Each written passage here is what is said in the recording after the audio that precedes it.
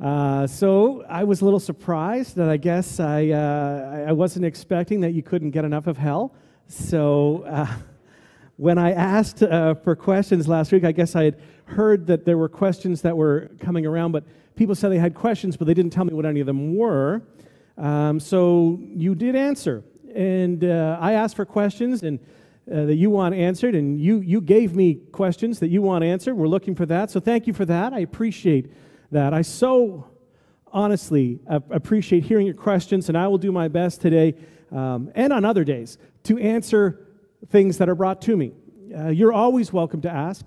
Please don't wait for a special invitation to ask questions. We are here to learn and to grow, and we have to ask questions to do that. Who of us, including me, knows all that there is to know?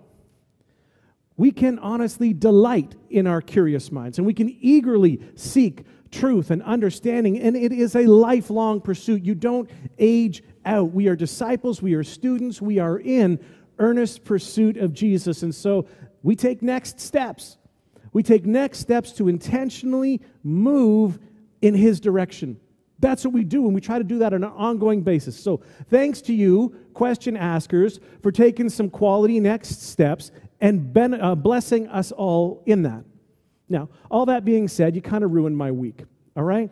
I had a groove going, right? And then I was forced to chain things around and then resort. Because of you, I've changed things around. I saw the questions, and I tried to group things together. And in doing that, of course, I saw some underlying issues as well. And so, not only am I changing this week and adding in an extra episode of hell, I'm also reworking my whole New Year plan for 2023 to look at a very related topic and to answer some more questions. So as of now, January will be focused on heaven and who goes there.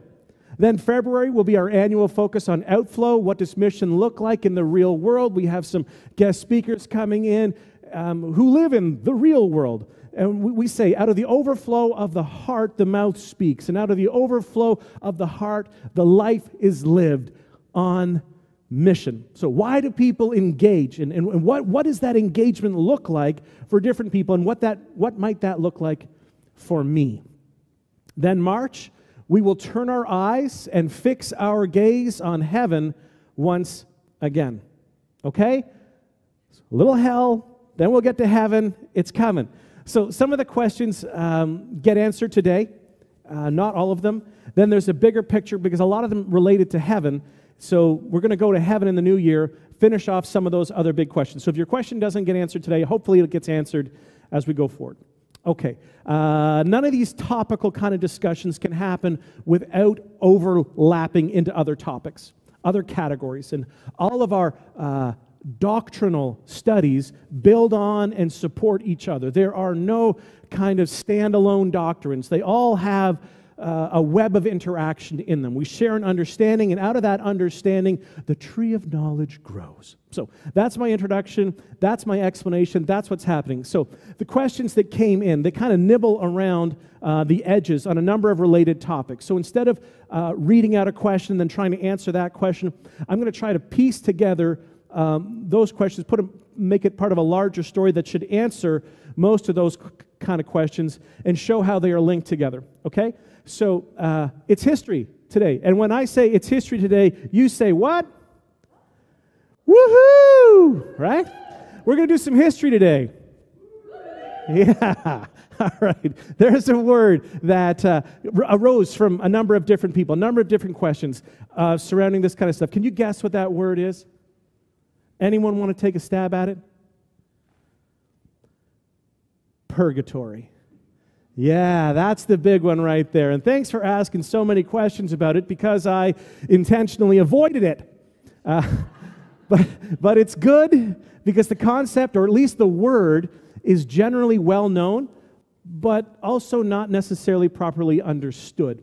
Okay? And there's a lot of significance in what happens here. So part of the reason for me not wanting to muddy the waters around hell with a conversation about purgatory, even though they seem to be kind of linked, is that purgatory is not one of my beliefs, and not one of the beliefs of our family of churches either. So in saying that, I don't want to foment disunity. I am not here to point the finger and accuse, but I will seek to explain, although incompletely, I am sure, what's up with that. So just like previously, if you can remember, I explained to you different views on baptism, different views on communion, and then I gave you my understanding so that we could understand each other better. That's what I want to do today. So, purgatory.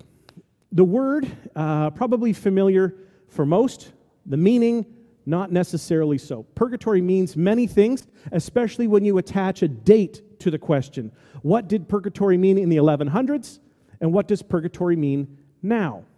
Once the concept came into existence, it began to grow. So a general view currently is the process of purgatory is the final purification of the elect, which is entirely different from the punishment of the damned. All right? So the word purgatory in Latin, that would be purgatorium, means a place of cleansing. That comes from the Latin verb. I don't normally do grammar, but the verb sense is important. That's purgo, to clean or to cleanse. It only began to appear about 1160 to 1180 as a noun, giving rise to the idea that purgatory could be a place. That was the birth of purgatory. The Roman Catholic tradition of purgatory as a transitional condition has a history that dates way back, even before Jesus, okay, to the worldwide practice of caring for the dead and praying for the dead. Also in there is the belief that prayer for the dead helped. It contributed to their afterlife purification. But purgatory, or the idea of purgatory, or the idea of providing help to the dead, that's not owned by Roman Catholics alone. The same practice appears in other traditions, such as in medieval Chinese Buddhist practice, where they make offerings for the dead on behalf of the dead who are said to face numerous trials. We have to help them. So some version of these concepts are also found in some strains of Judaism, in Islam, in Indian religions, in Zoroastrianism, and in the Eastern Aramaic Mandaism. Thank you, Graham, for all those words. I know you appreciate it. The word purgatory has come to refer to a wide range of historical and modern conceptions of post-mortem or after-death suffering, but short of and different from everlasting damnation. English speakers, if you're part of the culture, you've learned how to use this word in a non-specific sense to mean any place or any condition of suffering or torment, especially one that is temporary. We've turned it into a cultural idiom, right? Oh man, how long is this going to last? I feel like we're just hanging in purgatory here. Or, oh, you must have offended someone up on the 77th floor because that promotion just ain't coming. You're stuck in career advancement purgatory. The conception of purgatory as a physical place came into existence not in the very beginning of the idea, but it came in in the Western Europe towards about the end of the 12th century. I promised you history. Here we go. It's a place for you to go for a time for purification. A place you go for a time to be purified, and as time went by, fire got added. Because if you're going to tell a story, you might as well add some fire. Over the centuries, theologians, others have developed theories, and they imagine descriptions, and they compose legends, and all of that has contributed to the formation of a popular idea of purgatory, which happens to be much more detailed and elaborate than the quite minimal elements that have been officially declared to be part of the authentic teaching of the Roman Catholic Church. People blew it up. That's what happens. More recently, really recently, the concept has evolved with the Popes John Paul II and Benedict XVI, declaring that the term purgatory does not indicate a place, but a condition of existence. So we're waiting for that update to get transferred down from the Vatican into the popular culture, because it ain't here yet. But where did it come from, you may ask? You may ask, where did it come from? Great question. I'm really glad that you asked that. The Catholic Church found specific Old Testament support for afterlife purification in 2 Maccabees 12. And that's where some more of the problem pops up. Maccabees is part of the Catholic biblical canon, but regarded as apocryphal by Protestants. So yeah, not only history, it's Lingo Sunday. Get out your dictionaries, kids, because the lingo's going to start flying now. Canon. Canon means the official, recognized, the approved, voted on books of the Bible as chosen by church councils.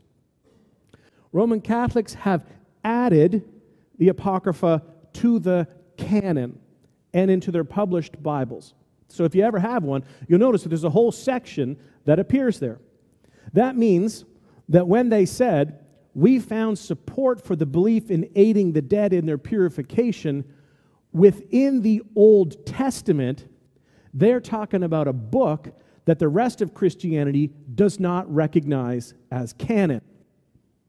Protestants see Maccabees as an apocryphal reference. One more. What does apocryphal mean? Well, it's a story or it's a statement of doubtful authenticity, although it's been widely circulated as being true. That definition also partially comes from the way that we view the Apocrypha, which is where it comes from, right? Something coming from the Apocrypha is apocryphal. So what's the Apocrypha? It's a Greek word, and that means hidden, or it means secret. But it's the name that's given to a collection of ancient manuscripts. That's how we're using it right now. Like 15 of them, okay? And these manuscripts, or these books, were originally not to be made available to the general public. They were not officially included in the canon because they were not considered Scripture. They are not secret. They are just not Scripture. There are a collection of books written in the 4 centuries, okay, between the Old Testament and the New Testament. So somewhere between Malachi and Matthew, these books were written. So we call it intertestamental literature because it was written in between the 2 testaments. Protestants don't consider it to be Scripture, but we do see it as being very helpful historically. Excuse me, dry throat. It is helpful stuff. It is clearly historical writing, and that historical writing helps us to gain a fuller understanding of first century Judaism, including the rising messianic fervor that led in part to the crucifixion of Jesus. So they were amped up about Messiah and his coming, partially because of this literature. And that fits right into our timeline today for the start of Advent. The celebration in waiting and in hope, longing for the coming of Messiah. Roman Catholics consider 12 of the 15 books to be canonical. That means that they have been seen to be authoritative and considered to be part of the official Bible. Maybe you've heard of some of these books. 1st and 2nd Esdras, 1st and 2nd Maccabees, Baruch, Bel and the Dragon, the Book of Judith, the Prayer of Manasseh, the History of Susanna, and the Book of Tobit. They were not considered part of the Jewish canon at the time of Christ. They did not appear attached to other scriptural books until the 4th century. They had already been set aside centuries before, valid, useful, not Scripture. So in 1412, and you all know what happened in 1412, that's when the chapters and verses were added into Scripture. The Apocrypha was only included in that as a section for historical reference. Also see, the key verses that led to the concept of purgatory are found in 2 Maccabees chapter 12, starting at verse 43. Let's take a look at those. And making a gathering, he said, this is Judas, talking about Judas Maccabees, who's a big guy in intertestamental times. Really interesting stuff in here as well, his story. And when the Greeks came, Judas Maccabees was a big, important guy. Okay, so we're talking about Judas Maccabees. Making a gathering, he sent 12,000 drachmas of silver to Jerusalem for sacrifice, to be offered for the sins of the dead, thinking well and religiously concerning the resurrection. Verse 44, for if they had not hoped that they that were slain should rise again, it would have seemed superfluous and vain to pray for the dead. 45, and because he considered that they who had fallen asleep with godliness had great grace laid up for them. That's the basis out of which purgatory grew. History moves forward. Okay? Now, based on the belief of purgatory, another new doctrine began to emerge. The authority structure of the Roman Catholic Church sees church tradition, the popes and bishops, and Scripture all as authoritative sources for truth and the dispensing of grace. Not just Jesus and Scripture. And now that it's established that people are waiting in purgatory until they're purified, and it's established that the living can support them and indeed speed them on their way, it grows. The idea of purgatory grows.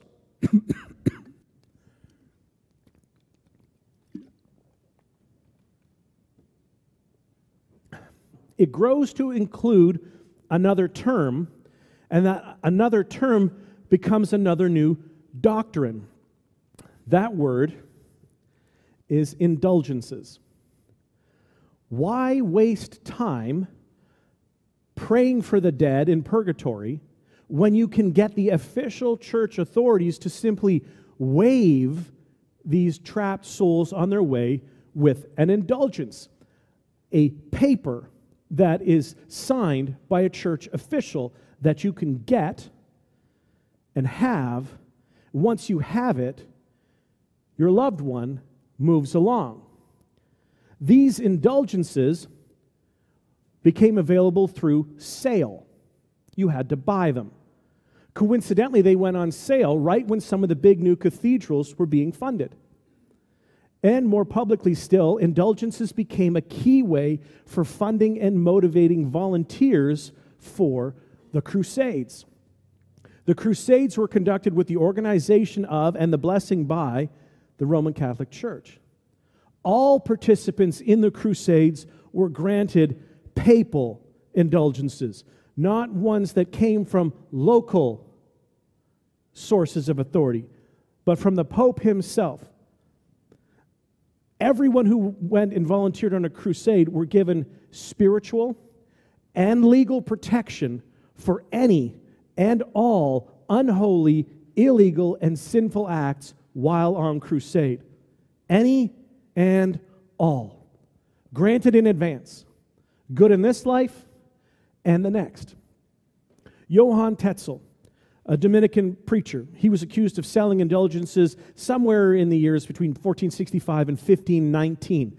He became known for this very famous phrase. If you've ever looked into this, you've probably heard this phrase, and it summarizes the whole doctrine really, really quickly.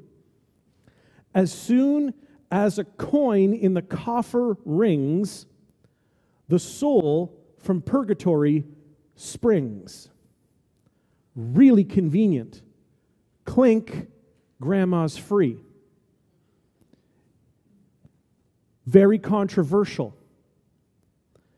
So controversial that on October 31st, 1517, all those Protestants out there, your ears go up for that one, Martin Luther posts his 95 Theses, his list on the Wittenberg church door of his issues. These are 95 things that we need to answer for. We need to reevaluate. We need to look at these things. These are problems, 95 of them.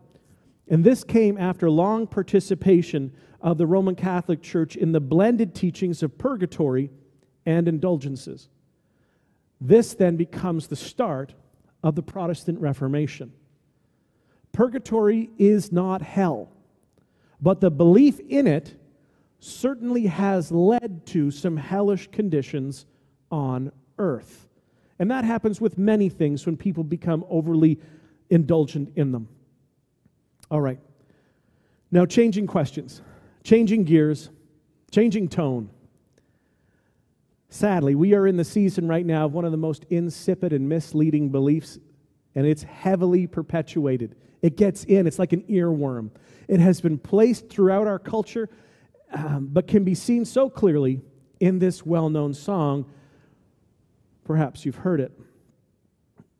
You better watch out. You better not cry. You better not pout. I'm telling you why. He's making a list. He's checking it twice. He's going to find out who's naughty or nice. He sees you when you're sleeping. He knows when you're awake. He knows if you've been bad or good. So you better be good, for goodness sake. You better watch out. You better not cry. You better not pout. I'm telling you why. Santa Claus is coming to town. And somehow through that song, our ideas and our understandings get linked. God and Santa, they're seen to be the same. Be good. Be good enough. Because I'm watching and I'm counting and I'm looking. I'm looking for your mistakes. Just how much good do you need to do to keep yourself out of hell and get yourself into heaven? Well, I guess the answer is more. That's how much. You need to be more good than you are. And is it possible to be good enough? How much is good enough? How would I know? What does that good look like? This is a bigger question and will lend itself nicely to a discussion about heaven. So come back in January, okay? Come back in the new year to hear about heaven and who's going to heaven. That leads us to a big question for us today. So you had some for me. This is a question for you. Thy will and trust, or my will and direct? Will it be, oh, come on, I'll be good, please don't be mean to me? Will we go forward with our emphasis placed on threats of suffering or promises of love? Which do you believe is the way God approaches us?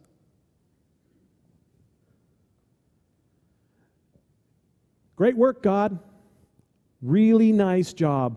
Jesus is great. Thanks. I see what you're planning here. Heaven sounds great. Really looking forward to it. However, I've got some notes.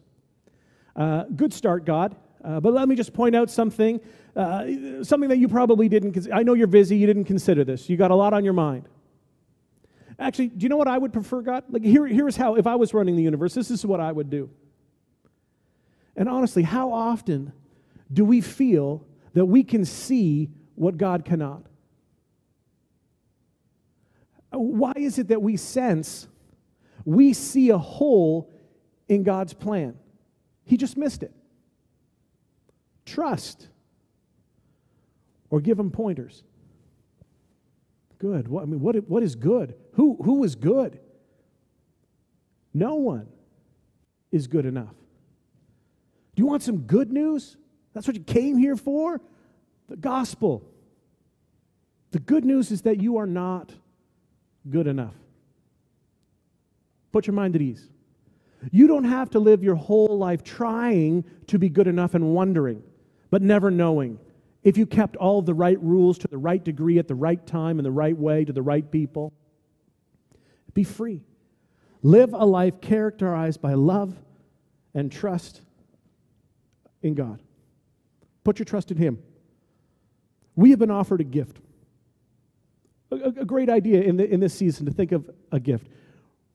The Apostle Paul, he wrote a lot of letters to churches, and he wrote a letter to the church in Rome, and he used that letter as a description to say, you've never met me, I'm coming, I think Rome's a pretty big deal, and I want to be there too, I want to help with what you're doing, love what you guys have started, you don't know me, so let me introduce myself and tell you basically everything that I believe and that I want to teach.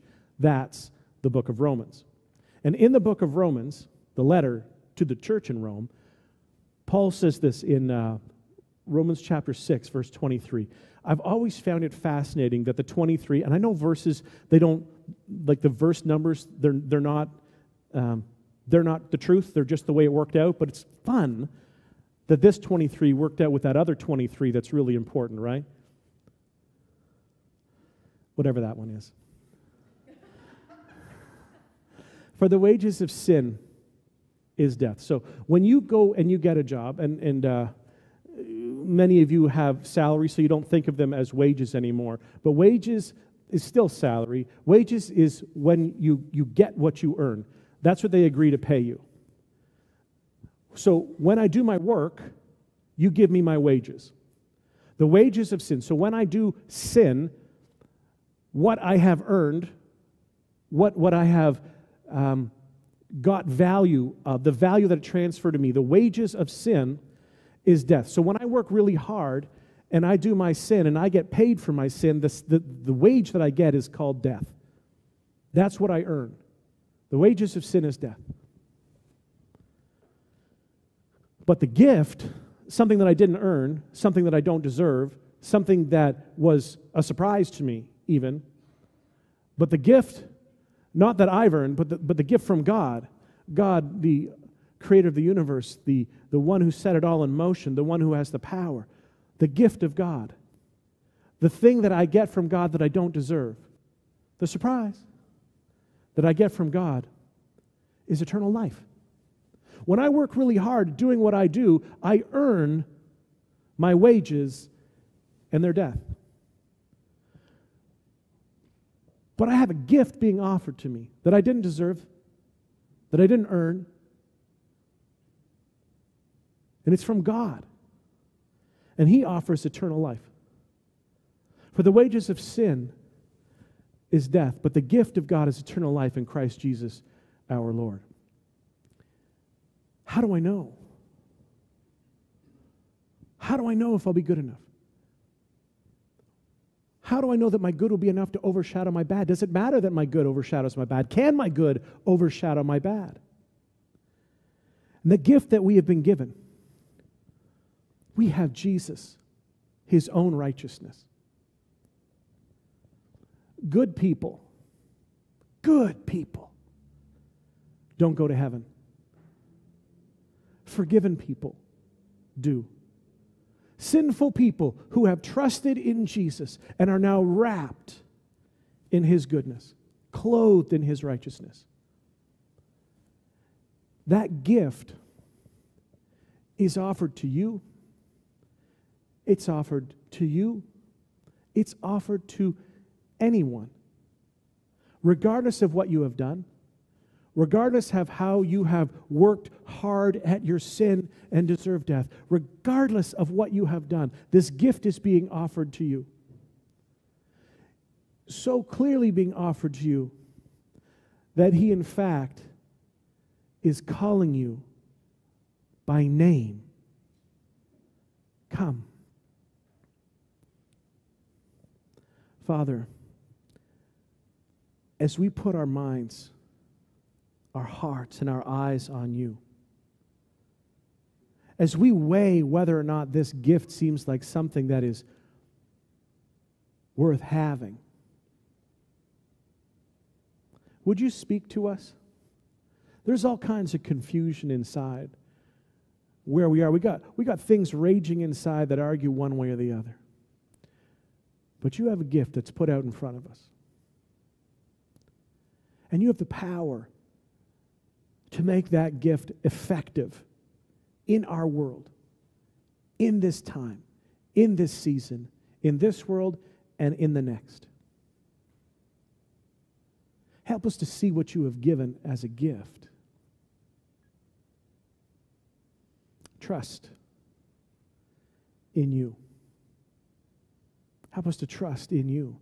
Help us to put our full weight of expectation on You. And then to learn as You speak that You are one that we can trust. Use this next song to help us to think this through. For some of us to declare what is true in our lives. For others of us to consider what might be true in our lives. Amen.